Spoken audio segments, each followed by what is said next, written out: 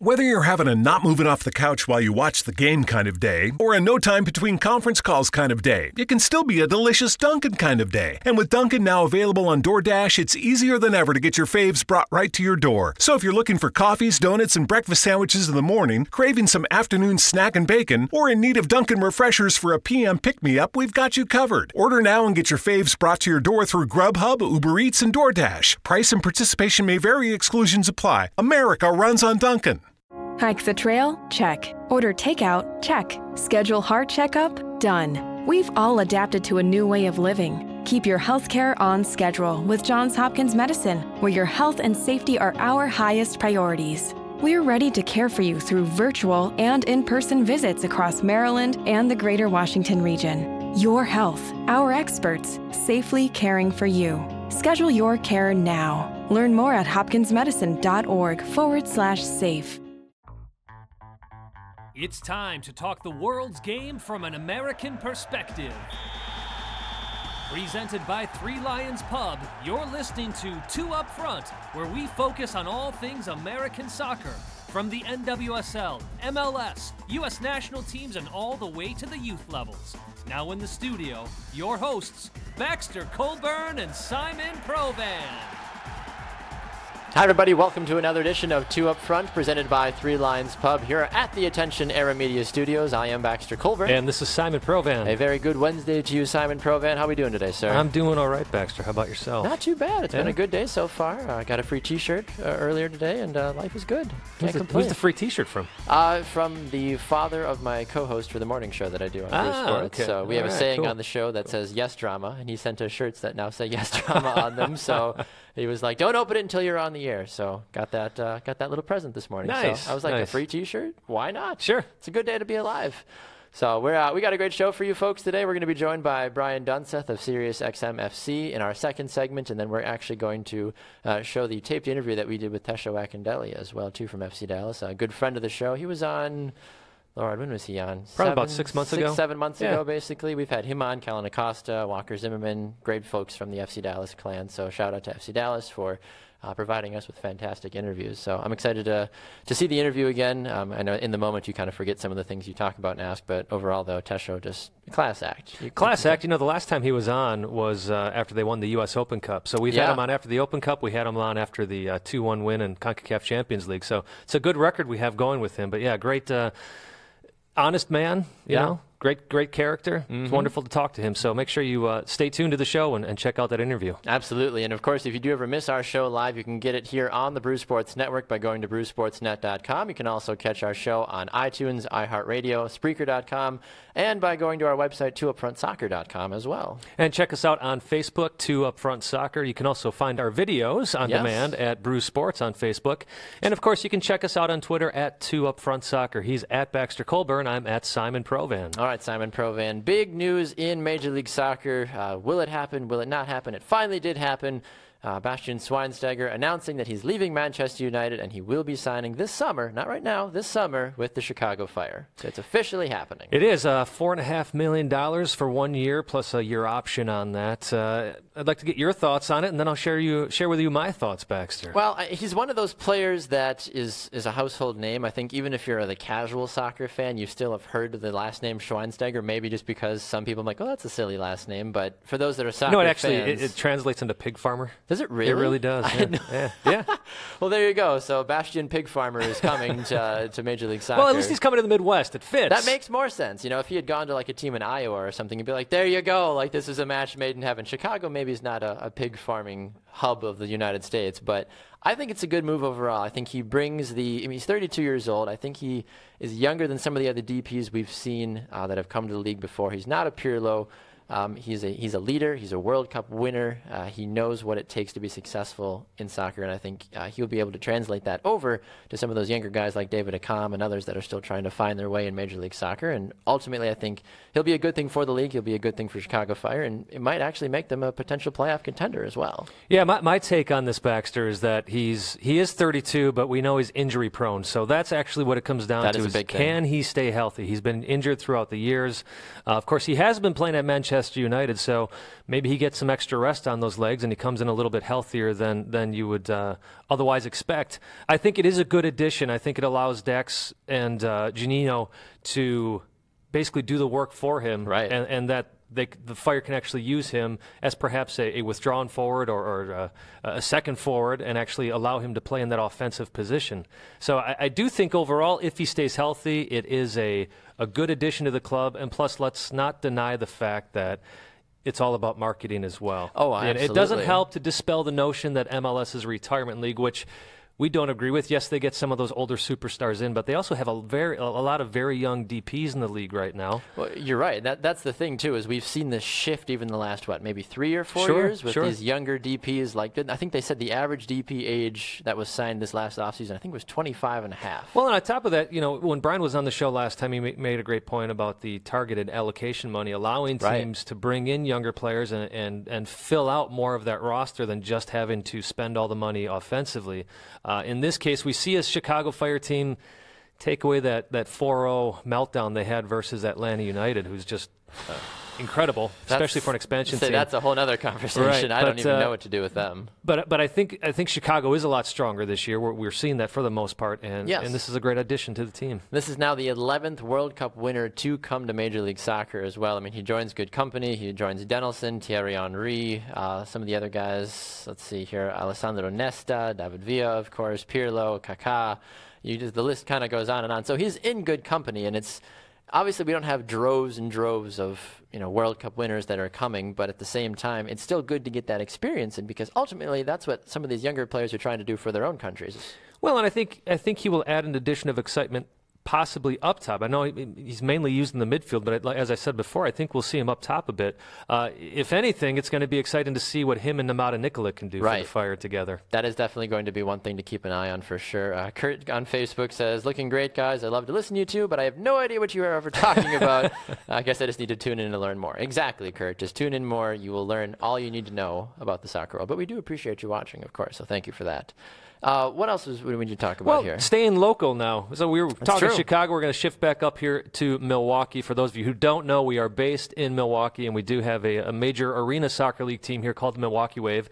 They're actually the longest-running consecutive professional soccer team in the United States. Very impressive. And they ended up losing last night in the Eastern Conference Finals of the MASL. They lost Game 1, came back to Milwaukee, won last night 8-4. The way the MASL works, it's still hard to say all of that. It's a lot of letters.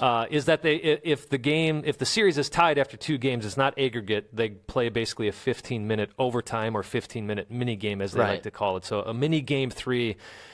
You and I both watched the game a bit on YouTube, at least most of the mini overtime game period. Yeah, and it was not a lot of scoring. Finished 2-1. Very disappointing for the Wave because they were holding Baltimore Blast quite well in the final third of the field or court, whatever you want to call it, and they ended up basically gifting Baltimore a goal, deflection off of a defender, sent the Wave's goalkeeper the other way, goes in the goal, 1-0. Yep. 2 minutes left in the extra game. And Wave ties it up with a great goal by Marco Leite. And then Wave kind of falls asleep. Seconds later. I think 30 seconds later, Baltimore Blast scores that game-winning goal, and that was it. So congratulations to the Wave on a season that they started out very slow, but ended up making it all the way to the Eastern Conference Finals, and we'll see what happens next year for them, Baxter. I think realistically, too, and we've had Coach Oliviero, and we've had Ian Bennett on, we've had different folks that are associated with the Wave organization over the last couple of months. The expectation wasn't incredibly high coming into the season. We knew Coach was like, we want to win. That's why they made so many off-season moves. Right. But they struggled in the beginning. They were sitting in 4th place, 5th place in their division, and then they just went on this tear to finish out the season, which ultimately, if there's ever a time to go on a tear, it's the end of the season going into the playoffs.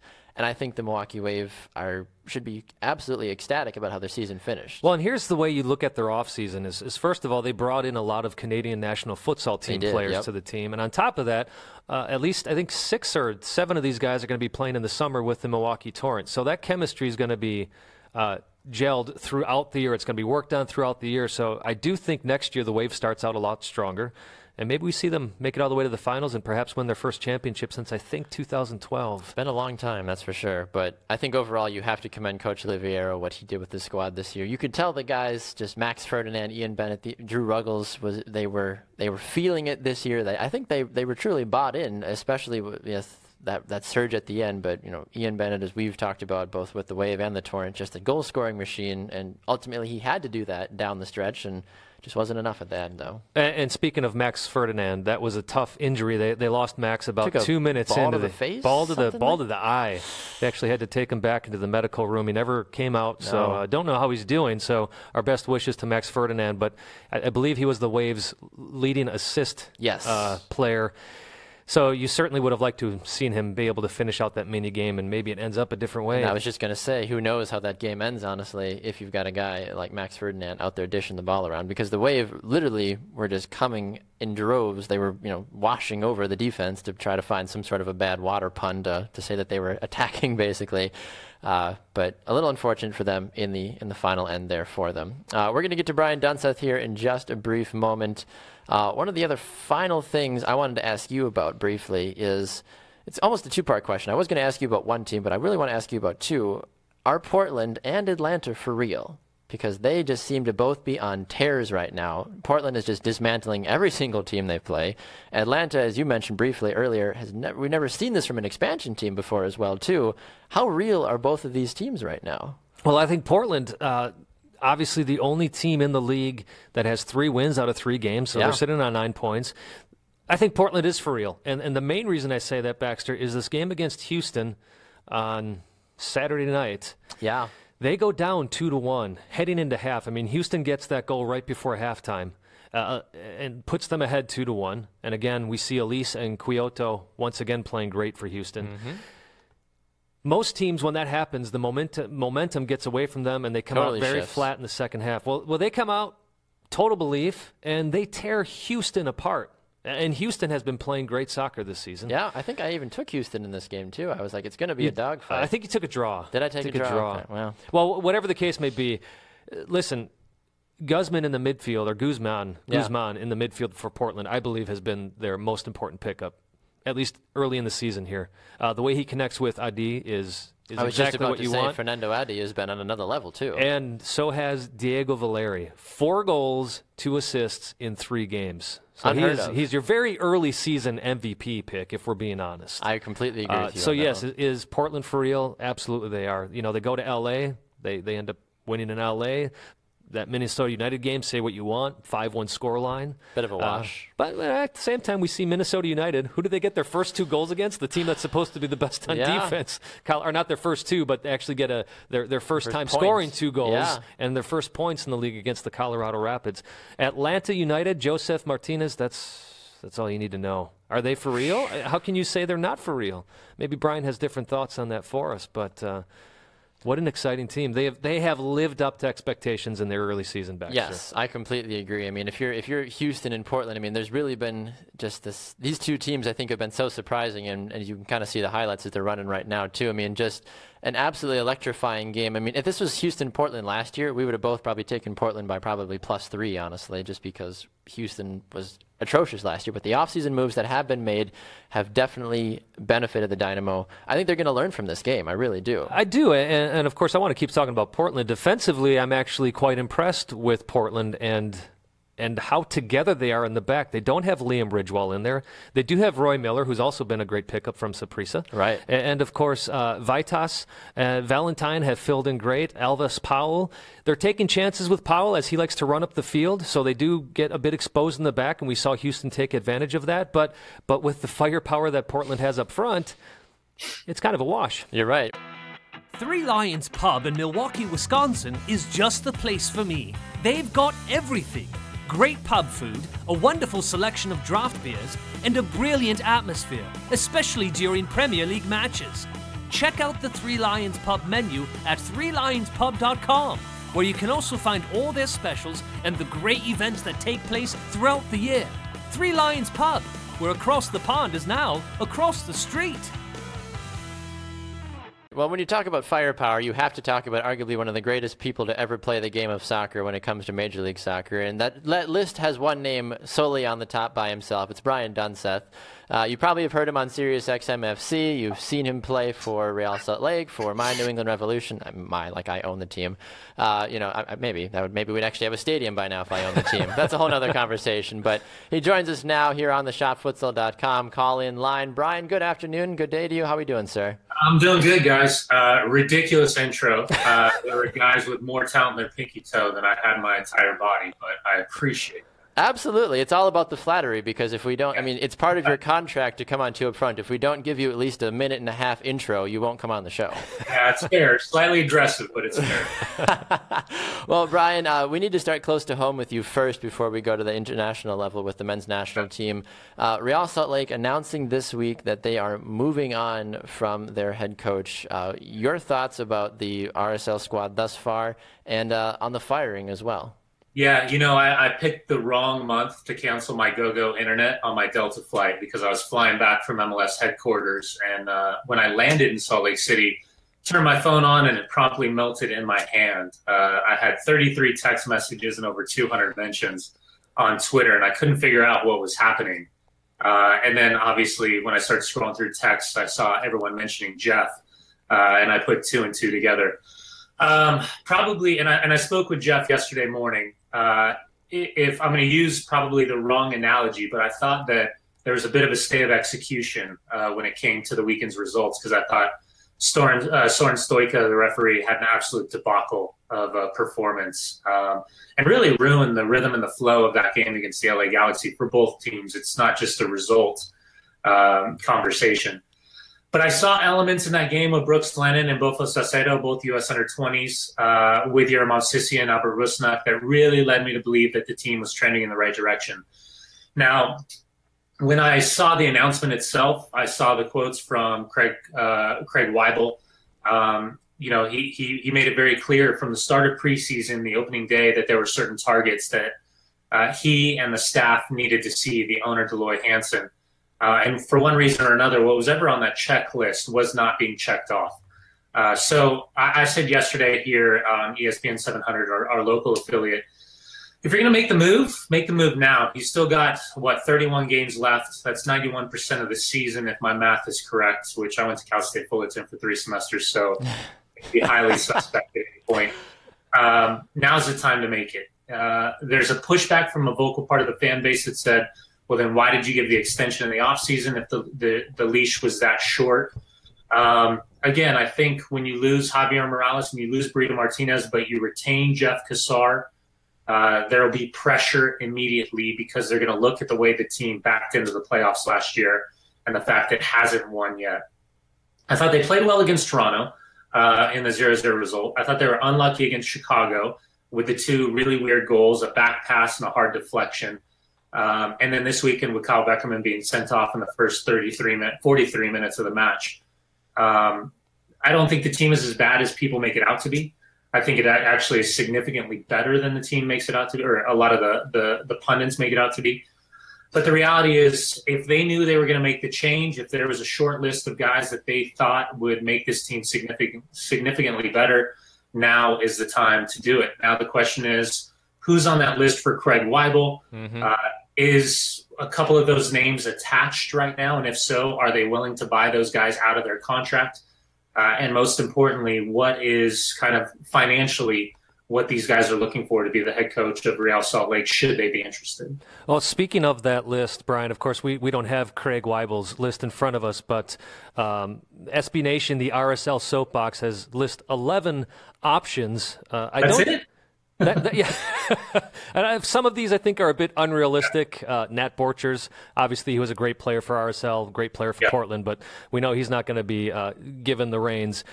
I got to believe that Mike Petke, though, however, is got to be one of those names at the top of the list, considering he's coaching the RSL USL team right now. Some of the other names on here, just like to get your thoughts on. Is Bob Bradley realistic? Robin Fraser, of course, spent time with the club. Dunseth. Brian Dunseth. Would you take that job? Just out of sheer curiosity. No accountability, man. I'm on the pundit side. There you go. Exactly. Do whatever we want. Everything's fine. Sigi Schmid's another one. Yeah. Are those three? Well, I think they are realistic in your mind. And if those were the three at the top of the list, which one of those do you go with? So let me layer the conversation for a second, because RSL is kind of a weird organism when it comes to this talk about head coaches. So John Ellinger lasted 2 years, basically. And then Dave Checketts decided to give Jason Kreis the opportunity to step off the field as a captain on a Saturday and be the head coach on a Tuesday. Right. So I couldn't believe that.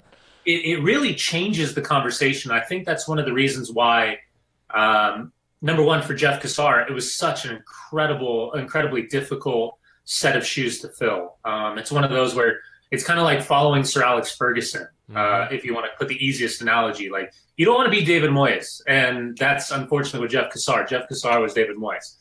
That actually is a great analogy. That makes total you put sense. that in that perspective. That's a great way to say it, because Kreis was so successful at RSL, bringing home an MLS Cup and then heading out to New York City.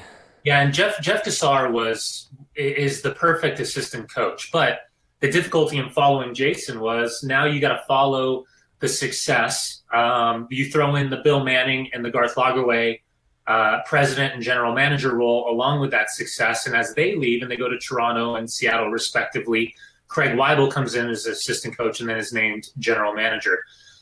So you throw all that equation out the window. Nat Borchers is a beloved figure here in Salt Lake City, and not just because of the beard, but because of the success that he's had.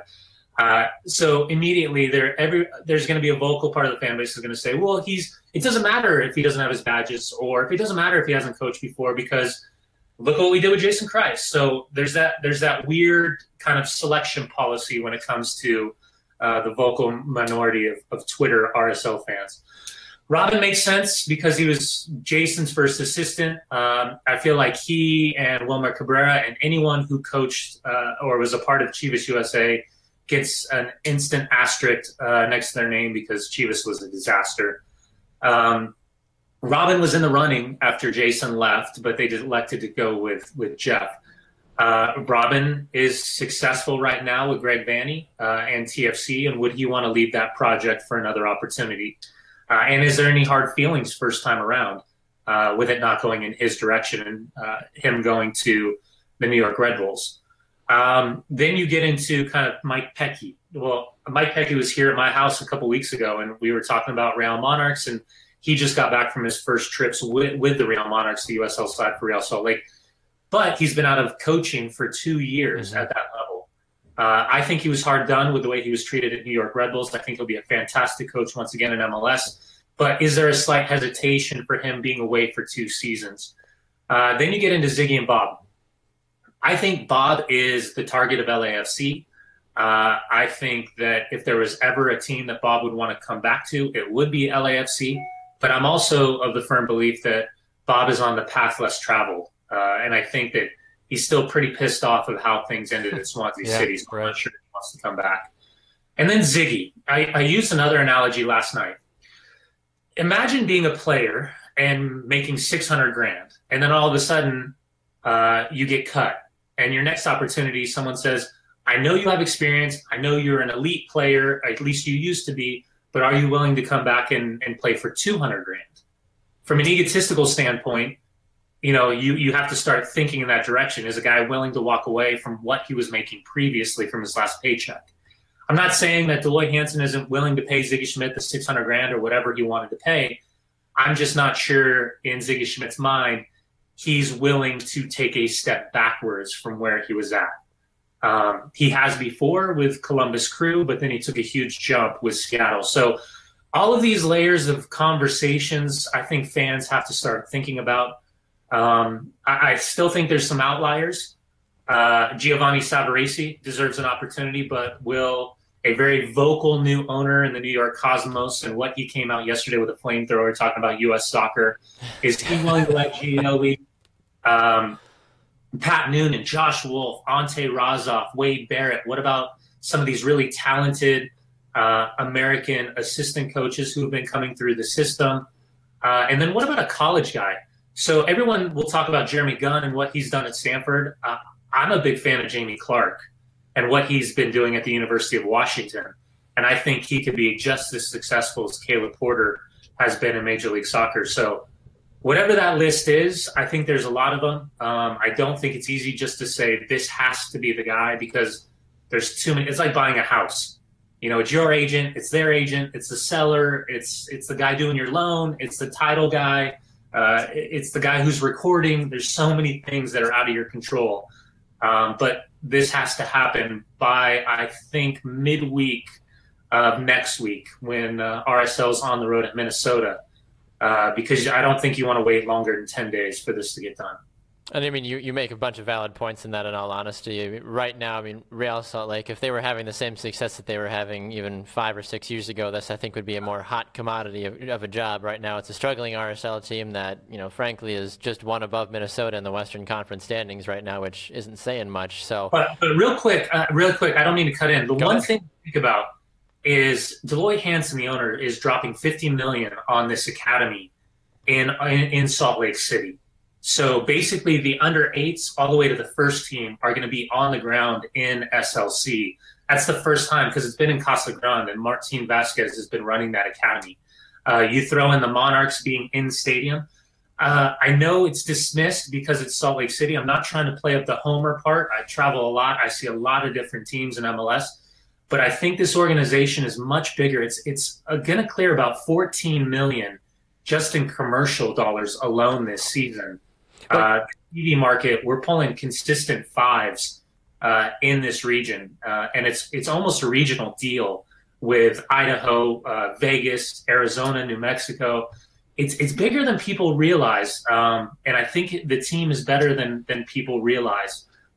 It's just a matter of, like you said, you got to get off the schneid, and you got to start winning games. Well, but it is a great point that you make, Brian, in regards to the academy. I mean, we see how well FC Dallas is doing with their academy system. And yes, they use players from all over the place, which, great for them. But we do see how strong that club has gotten because of their academy system. And if you're a coach wanting, I guess what they always say in the press, a long-term project, as you're talking about, RSL looks to be that long-term project. Yeah, and Craig Weibel, I've spent a lot of time with Craig, and I think he's one of the best general managers in Major League Soccer.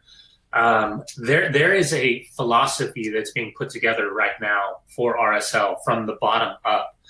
And the first person I was aware of doing it was really Peter Vermes in Sporting Kansas City, where there's an ideological step-by-step of how you want to do the Sporting Kansas City way. And I know that RSL is putting this together too. So it might not pay immediate dividends, although Jordan Allen and Justin Glad and Bofo Saucedo and Brooks Lennon and Danny Acosta, you could throw all those names into the equation, especially with what we're seeing with the under-20s over the last couple of cycles.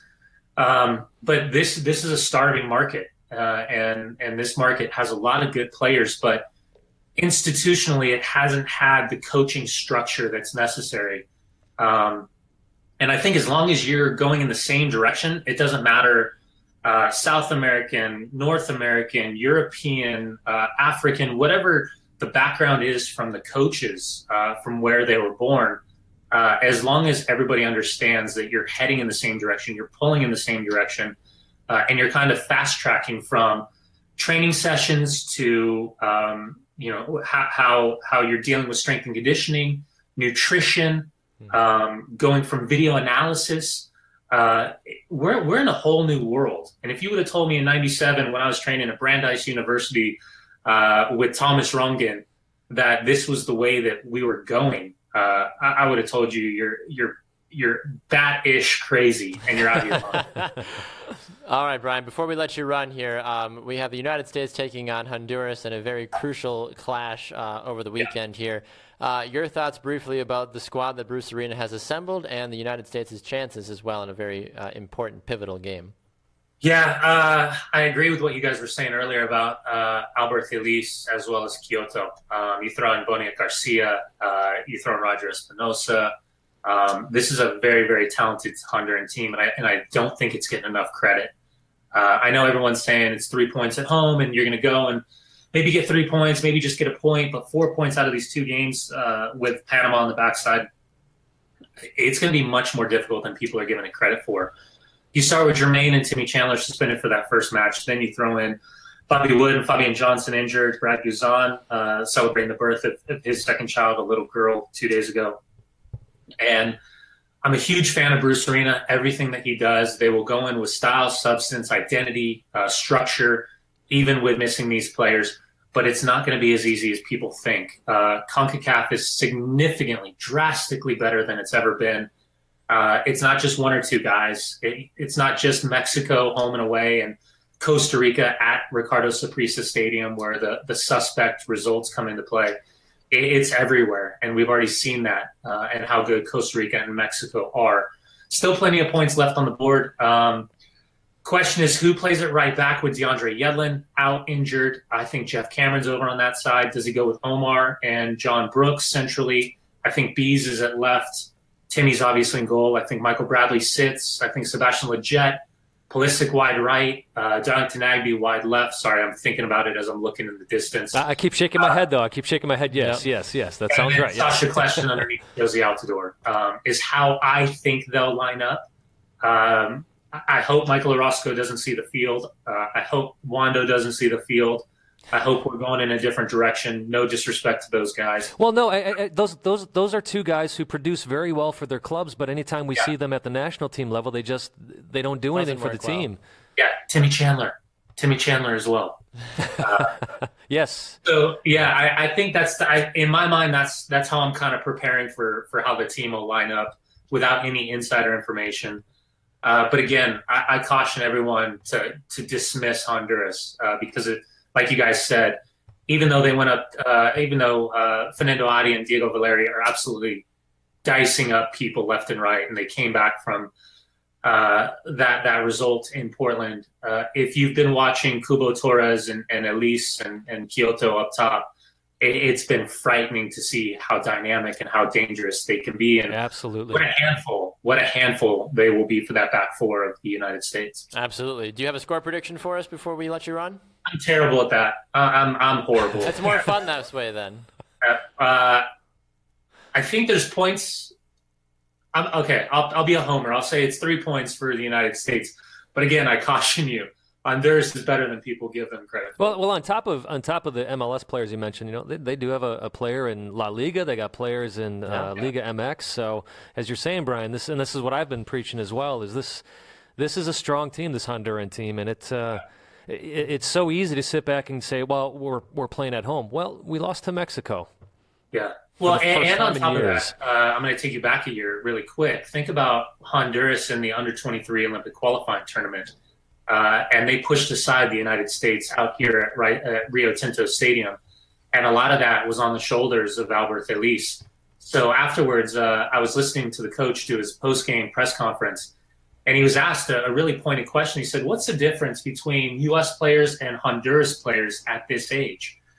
And he said something that really stuck with me, and it went back to a conversation I had with Caleb Porter a few years ago.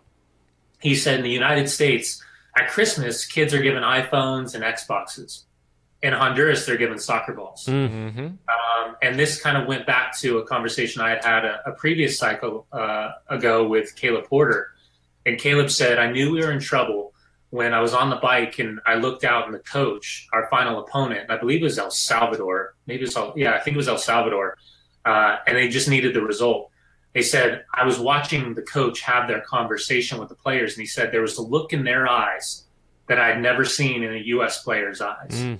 And it kind of goes back to, this conversation about Bradenton and under-17s and $200 cleats and coddled players and the dynamic of desire and providing for family. And is there just a little bit of something that the U.S. players missing? At the international level, at the full international level, I think it's a different conversation. But I do think there's something that we constantly dismiss when it comes to CONCACAF, especially in World Cup qualifying, that maybe there's something just a little bit lacking in the U.S. camp. All right, Brian. Well, we appreciate your time. Where can people continue to listen to you and find you on social media as well to stay up to date with the latest soccer news? Yeah, wherever they'll offer me a job. Sirius XM with Tony Meola on Counterattack 5 to 7 Eastern is probably the most frequent. Sounds good, Brian. Always appreciate your time, sir. We'll talk to you again soon. Yeah, I appreciate it, guys. Thank you. Absolutely. Right, thanks, Brian. There goes Brian Dunseth on the shopfutsal.com call-in line. Your thoughts about what Adam says here on Facebook among the qualifiers, Mexico versus Costa Rica. Adam wants to know your general thoughts about that game. He says El Tre versus the Ticos. I mean, arguably you're looking at some of the very biggest and brightest in the CONCACAF region. Of course, Costa Rica surprising many people at the World Cup back in 2014. But Mexico, I feel like, is still the better team overall. Do you see Mexico still being the clear favorite in this game? Yeah, it all depends on how they handle the injuries that they've dealt with, Baxter. Look, the thing about Costa Rica is they were the best team in the last World Cup that we had. Correct. They've continued to be strong. To me, this actually is the game in CONCACAF right now. Agreed. Which way does it go? I honestly don't know. Who was the listener again? Adam, I got to be honest with you. I haven't looked too much into this game, so I'm going to do that during our interview with Tesho, the pre-recorded interview, which we're going to play in a bit. Yep. I'm going to do a little bit of research and then come back and give my opinion on that, if that works. Sounds good. Well, speaking of that interview, earlier this last week, Simon and I had a chance to have a phone call interview with Tesho Akindele of FC Dallas to catch up on everything going on in his life, to catch up with what's been going on with FC Dallas as well, too. That was the night after, is that correct? Or the morning of? When was for the Pachuca game? That was the day after. The day after. So we got a chance to speak with him the day after FC Dallas beat Pachuca 2-1 in the first of the two legs of the CCL semifinals. So take a look at the interview here as we had a chance to sit down with Tesho Akindele. Hi, everybody. Happy St. Patrick's Day. Welcome to Two Up Front for a very special edition, a sneak peek interview between myself and this gentleman sitting to my left. How are we doing today, Simon? I'm good, Baxter. How about yourself? Doing well. Happy St. Patrick's Happy today. St. Patty's Day to all you out there today. I was going to say, I feel like we needed the Irish accent for Simon to come out here early on in the show. You have to. You do a good one, too, so it works out well for you. So we've got a special Luck of the Irish treat here for you folks today, as we are going to have an interview here in just a brief moment with FC Dallas forward Tesho Akindele. We're going to speak to him in just a moment, but we do want to let you guys know that this will be also airing on our show, our normal edition of Two Up Front on Wednesday from 10 to 11 a.m. Central Time live on Brew Sports. So if you haven't liked Brew Sports yet, that's where you can find us on Wednesdays now from 10 to 11 Central. So make sure to go do that so you can catch this full interview there in just a little bit. So some exciting stuff here, Simon. FC Dallas continuing to be the powerhouse, as you like to call them at times as well. Absolutely. And we are going to be joined on the shopfutsal.com call-in line by FC Dallas striker and Canadian international Tesho Akindele. Tesho, welcome to Two Up Front, sir. How are we doing today? I'm good. Thanks for having me on, guys. Absolutely. We are excited to have you on the program today. How's everything going so far? The first two games of the season in the bag for FC Dallas. You've been able to appear in both the games, once as a starter, once as a super sub. How are you feeling so far? How's the body feeling? Are you getting back into that regular season routine now? I mean, I think so far so good. You know, we had 2 on the road so far, and we got 4 points out of that. I think that's good. And then, looking at the CONCACAF Champions League, we got a win in our first semifinal game, and now we have to go play in Mexico in a couple weeks. But I think everything is looking really good, and the team's definitely feeling positive. Tesho, you've appeared in every single competitive game so far in this young season, going 90 minutes in that second leg against Arube Unido. Other times you're coming in, understandably, as a substitute with the incredibly strong midfield that FC Dallas has. Are you comfortable with that role? Are you hoping to get more minutes as the season progresses?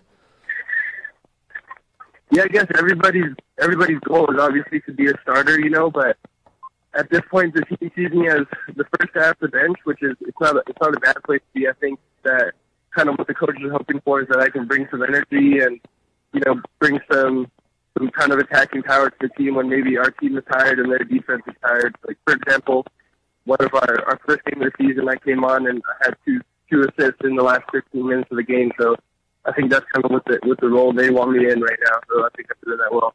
Talking with Tesho Akindele here on the ShopFutsal.com call-in line. Tesho, FC Dallas right now sitting in 4th place in the Western Conference. Of course, plenty of time to go here, and this the regular season just is starting to kick off. How has the team overall embraced all of the hype from last season going into this season, basically being called as the outright favorite to win MLS Cup this season? Yeah, I think it's just one of those things that we got to deal with. I think we know we're a good team, so all the hype doesn't really get to us too much. And then as far as being in 4th, we've played 2 games on the road, so to be in 4th after playing 2 tough in-conference games on the road isn't bad at all. And then we'll have a home game this weekend, which, we'll be looking for all 3 points in that one. Well, of course, one of the things you have to compliment is Oscar Pereira's job with shuffling your lineups. I mean, going to Sporting Kansas City, not playing all the starters, but again, you yourself playing, I believe, the full 90 in that game and coming out with a draw. That really is a testament to FC Dallas, knowing that you do have these important Champions League matches going on. And I do want to focus a little bit on that. You guys got a great win against Pachuca, coming back down 1-0 early on, coming back 2-1. You got a few minutes yourself to close out that game. 2-1, though, it's a pretty I don't want to say scary scoreline, but for lack of a better phrase, a little bit of a scary scoreline heading into Mexico with knowing that Pachuca's got that away goal on you now. What do you have to do as a club to come over Pachuca, who, of course, is a very strong Mexican side? Yeah, I think, we know that's going to be a tough game because even here they gave us a lot of problems. Obviously, they started the game ahead. One thing that we're going to do is I think we're planning on going down to Mexico a little bit early because there's a lot of altitude over there. So we're going to try to go and get acclimated to the altitude a little bit. And then, at the end of the day, if we don't lose, we go through. So, we get a tie, we get a win over there, we're good. So if it comes down to the last 15 minutes and we're tied, I think it'll be all hands on deck and just bunker in maybe. But if not, I think we still believe that we have the talent to kind of go out there and try to score a goal ourselves. What is your overall plan for this upcoming season, Tesho? I know that last season, of course, you could just continue to build on the success that you've had in your career in MLS. But now that you are, to an extent, a little bit more of a seasoned veteran here for FC Dallas, have you had conversations with Coach Pereira, or have you just set goals for yourself that you're going to do your best to exceed this season, whether it be a goal tally or minutes played or just games that you help contribute in overall? What are some of the things that you're trying to accomplish this season? I think I want to score a few more goals this season than I did last season. I think for my first 3 years, I've been hovering around 7 or 8 goals.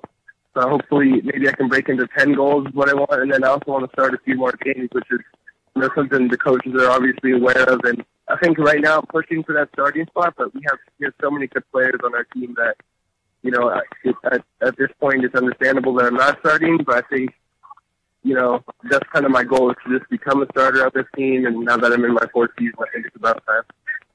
Shifting to the international game, Tesho, big news out of Canada. Of course, Octavio Zambrano named the head coach. It's been a little while, and Canada heading into the Gold Cup this summer. It's been a little while since you've been with the Canadian team. Don't know if you had time to take this in at all, but would love to hear your thoughts on the coaching assignment. Yeah, I think I'm excited to have a new coach. I think it's kind of a good time for a new coach to come in because now that we're out of the World Cup qualifying, we have a long time to regroup and kind of figure out where the program is at before the next World Cup qualifying cycle. And, with so many young players and good players, I think it's going to give him a lot of time to evaluate what we have. I don't know him personally that well, but I'm sure that he's a great coach. I'm excited to start working with him. What would you say, just as an overall kind of a question here, what would you say has been the main crutch of the Canadian national team the last couple of years? Because it always seems like they have fairly young, talented, exciting rosters, but they just can't put the pieces together. And Simon and I have talked about this on the show multiple times as well. We really do root for Canada because we love the young talent on the team, but from your perspective as someone that's a little bit closer to it, do you know or can you potentially identify what some of the issues have been that you haven't been able to attain as much success as people thought you would? Yeah, I would say definitely the final third is where we've been struggling, which is, right now it's kind of surprising because you have people like Kyle Larin, St. Ricketts, myself, just Jonathan Osorio, a lot of good attacking players, but we haven't been scoring goals. Like if you look at the last Gold Cup, we scored 0 goals, but we only conceded 1. So our defense has been doing great. And, it's kind of up to me and the other guys on offense to start scoring. But I think that's one of the things that will come over time because, like I said, we're young. None of us have really played together before. So as we kind of get more camps together, more time playing with each other, things will start clicking. And I think we have the talent to start putting the pieces together.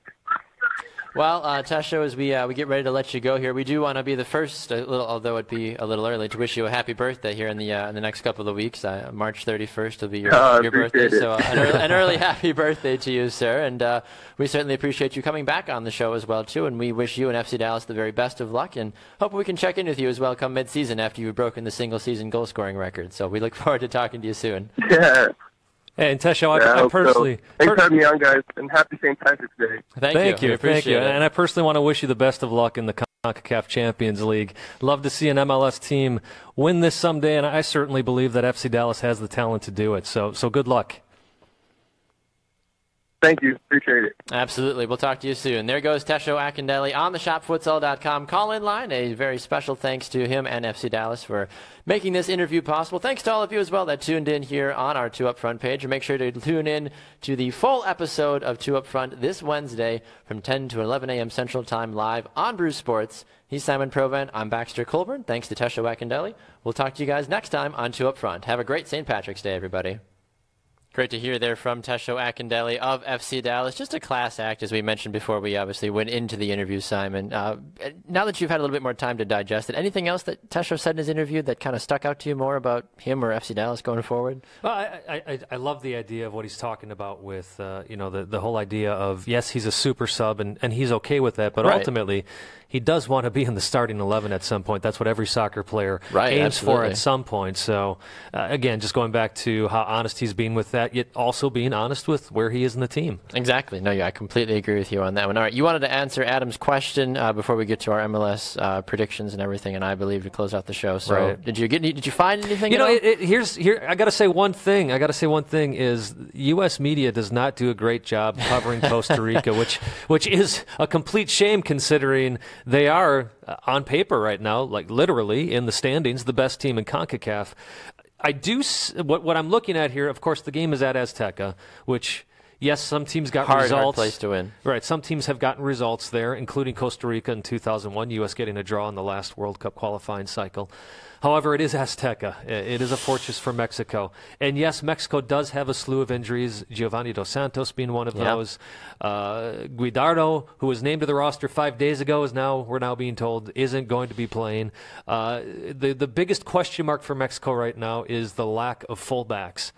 The rest of the squad, this just goes to show the depth of Mexico. They're deep into every single position, so I don't think you worry about any of that. So I do think defensively, if you're Mexico, that's where you worry when Costa Rica does have players like Johan Venegas, who of course plays at Manchester United up top. Brian Ruiz, the great midfielder, playing over in Portugal. A timeless midfielder that just never will retire. So as we were talking about Honduras versus the U.S., you can't take them lightly. Mexico certainly shouldn't be taking Costa Rica lightly. And I wouldn't be surprised if we do see Costa Rica end up winning this game with the firepower that Costa Rica does have. And I agree with you on that one. Ultimately, if you're able to exploit the defensive issues that the Mexican national team has right now, I mean, this is the time to do it. If you want to continue to establish yourself as a high power, not only in CONCACAF but in world soccer, beating a team like Mexico is a great thing to put on your soccer resume, especially come World Cup time, especially come just international,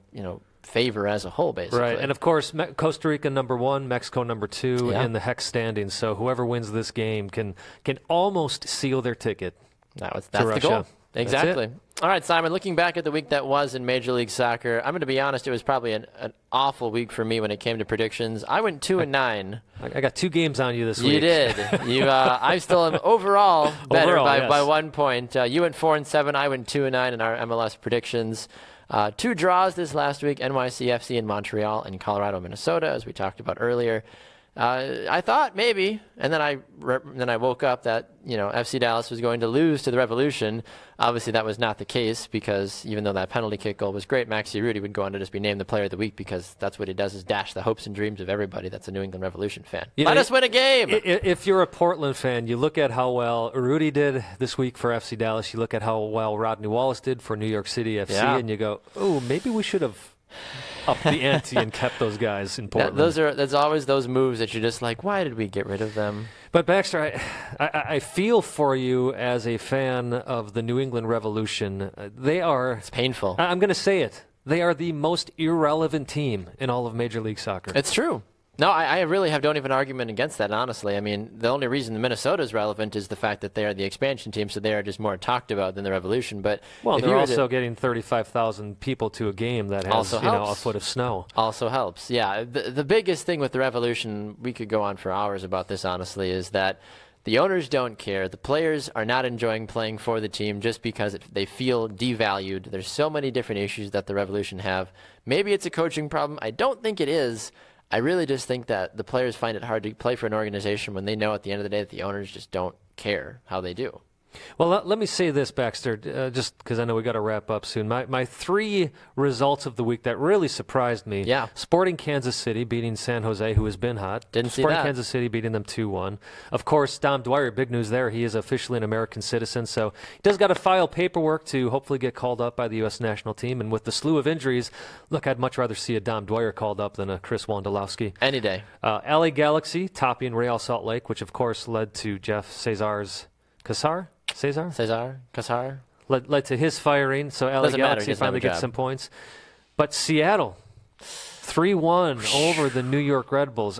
Flexing their muscles. At what point, as a Red Bulls fan, as the head coach, do you go, ooh, maybe we should have kept Dax? I think you start to ask that question. I think so now. But you also can. I can see how they would justify it too, being like, look, guys, it was the reigning MLS Cup champions. Like, it happens. National TV. Like, yeah, it happens. But where was the midfield? Well, where was the midfield? And you say that at the same time, Jordan Morris is injured in this game. He stays in, even though his dad, who's the medical doctor of the team, and the coaches are all saying, you really should come out of the game. And Jordan say, no, I want to stay in. And then he goes out and scores. So great story for him. But if you're New York Red Bulls letting an injured player score, that says trouble. A lot. Big trouble. That says a lot about the state of your defense and the midfield as a whole. So I think the Red Bulls are just fine. I mean, they've already won 2 games, so they're not it's not like they haven't won a game all year. But sure. Losing to an injured, beaten, battered Seattle Sounders is embarrassing and something that they're going to want to forget immediately. How amazing is this, though, to look at the standings and you see Atlanta United sitting atop of the Eastern Conference? Oh, my gosh. Orlando and Atlanta 1-2 basically, and then Portland, FC Dallas. The West makes a little bit more sense, but then you look at the East, and we already know the East makes no sense anyway, and it's just like, what is going on? Although, we did talk about Jason Kreis needing more than just that half year that he had in Orlando to really set into motion what he wants to do, and so far it's playing out. We talk about Portland being 3-0. Well, Orlando's only played 2 games, and they're sitting at 2-0. Yeah. And that's basically without Kaká the entire time. I know he played in that first game, but he got injured. I think it was like 30 to 40 minutes into that first game. So realistically, you're 2-0 without arguably your best player on the field. So you have to feel pretty good about that if you're Orlando going forward. Absolutely, taking down the Philadelphia Union, and that's one thing. Okay, it was you the beat Union, Philly, but they beat Philly 2-1. The 9th place team. What we do need to see is Orlando on the road. How are they when they get on the road? That's the big thing. That's what I'm curious to see about as well, too. All right, not a lot of predictions to get to this week because of the international break. You do have, of course, the big game in the sense that you have United States, Honduras, and Scotland, Canada. We'll talk about both of those games here briefly. Who do you have in both of those games? Well, I am of Scottish descent, so I got to go with I can't say my home country, but the country of my culture. I'm going with Scotland. I'm going to go. It runs in the blood. They're not that great of a squad either, but I'm going to go. Let's say 3-1 Scotland. It's you and I. That say is this in-depth analysis right there, Baxter. Because I'm Scottish. Go Scotland. It's like yes, they're going to be great. If it's not Scottish, the heck with it. You and I say this all the time. We really, really want Canada to be good. We do. We really do. Well, it's good for the U.S. team. It's good for Mexico. It's good for Costa Rica, the better that Canada is, because that makes all of CONCACAF better. And the better that CONCACAF gets, it challenges everybody else to up their game. Exactly. Canada, you suck. Scotland's going to find a way to win this game. Let me say this. That's my analysis. Other than for the fact that they're the 3rd largest country, maybe 2nd largest country in North America. Yeah. They should not. If Costa Rica has to qualify to get into the Gold Cup, Canada should have to qualify to get into the Gold Cup. And for that matter, I'd be cool with everybody having to qualify to get into the Gold Cup. I completely agree with you on that. Yeah, Scotland, a much better squad. They're going to come away with this victory. USA, Honduras, I think it's going to be a draw. I think what Brian said, Honduras is going to push the U.S. to the limits, and they might exploit them a couple times. But the U.S. Always finds a way at times to either get the lead back or to lose the lead late and then ultimately end up with a draw. Yeah, the one thing about Bruce Arena teams is they always believe in themselves. They do. And I think that's going to go far away. We haven't seen that American belief in the U.S. team for a while. And actually, people are going to say, oh, that's going against Klinsmann again. It is and it isn't. It's just that the fact that when Arena was at the helm, yes, they didn't do great in 2006, but let's not forget that quarterfinal finish they had in 2002. And that mainly came from Bruce Arena getting these guys to believe that they really could beat anybody in the world. Perhaps it's not going to be pretty, but I do see the U.S. coming out on top. It's going to be a close one. I'm going to go 2-1 United States. Okie doke. Moving on to the 3 Major League Soccer games for the weekend. The battle of the 2 terribles is Minnesota United and the Revolution playing host in that one. Look, they both are terrible. The Minnesota United want to redeem themselves after just an absolute onslaught of goals they've allowed. Do I think they could beat the Revolution? Yes. Do I want them to? No. Who's my pick? The Revolution are going to hopefully win this game because they have the better of the 2 firepowers. And even though the Revolution's defense has been bad this season, the Loons' defense has been non-existent. So I find the Revolution barely, because that's classic Revolution fashion, barely winning this game. It'll probably be a 2-1 or a 3-2 sort of a debacle. Well, let's not forget, Baxter, that Minnesota United is going to lose Venegas for this game as well. And I think actually that's the biggest factor. They're also going to be losing Francisco Calvo as well as Rasmus Schuler. So they're going to see at least 3 of their players gone from that roster, Venegas perhaps being the more important one. So I think the Revolution actually have an easier time with Minnesota than you're expecting them to. How many people did the Revs have called up? Oh, wait, nobody. That's right. Because you're right. It just skips right over the New England Revolution. Classic. Well, here's the thing. These are the games that New England has to take advantage of. You have to win. Like I said, yes, I think from an analytical perspective, yes, they should win the game. As a fan, I'm not expecting much, which is sad to say. Right. It's very sad to say. It could turn out to be, if to you entertainment is purely about goals, this could be one of the more exciting games of the season. That's true. This could be like a 4 or 5 total goal game. Like, definitely tune in if you get the opportunity to. All right, real fast. We're almost out of time. Red Bulls, RSL, Colorado, Portland. I've got the Red Bulls because they're at home. I think they're doing better. RSL's floundering.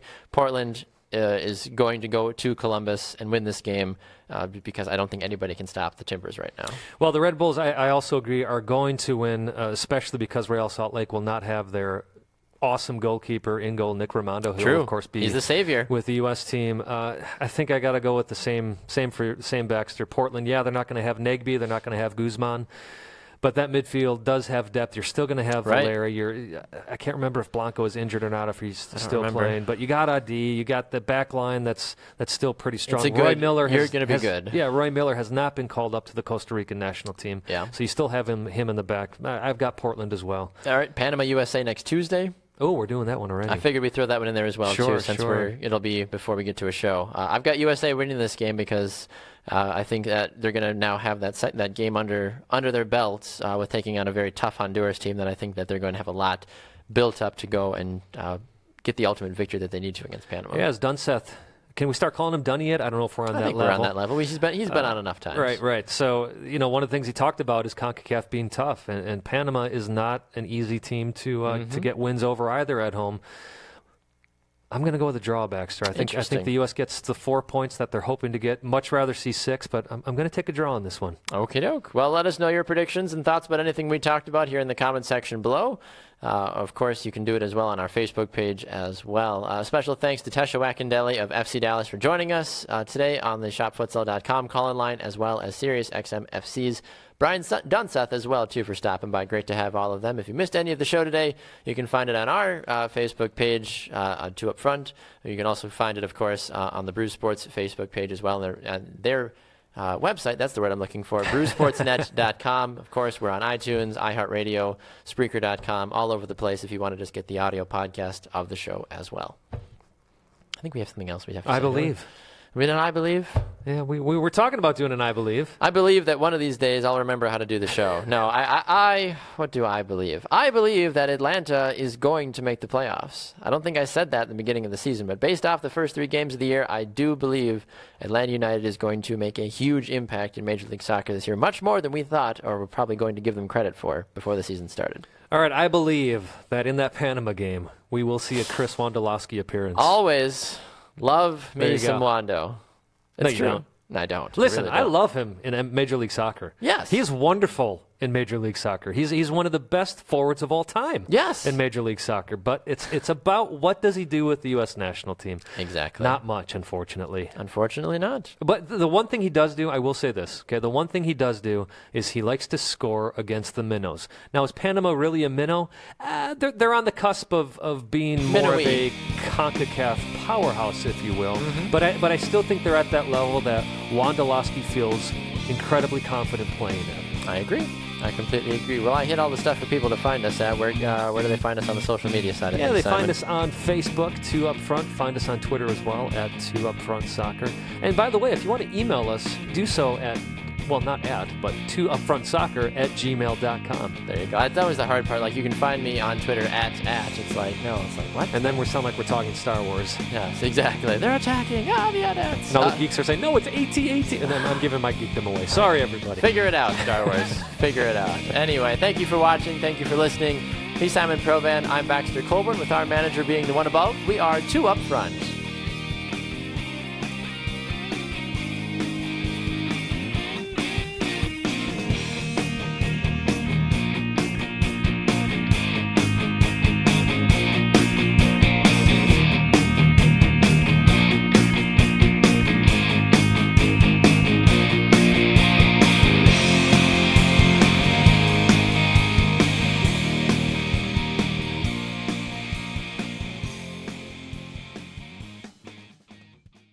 Hike the trail? Check. Order takeout? Check. Schedule heart checkup? Done. We've all adapted to a new way of living. Keep your healthcare on schedule with Johns Hopkins Medicine, where your health and safety are our highest priorities. We're ready to care for you through virtual and in-person visits across Maryland and the greater Washington region. Your health, our experts, safely caring for you. Schedule your care now. Learn more at hopkinsmedicine.org/safe.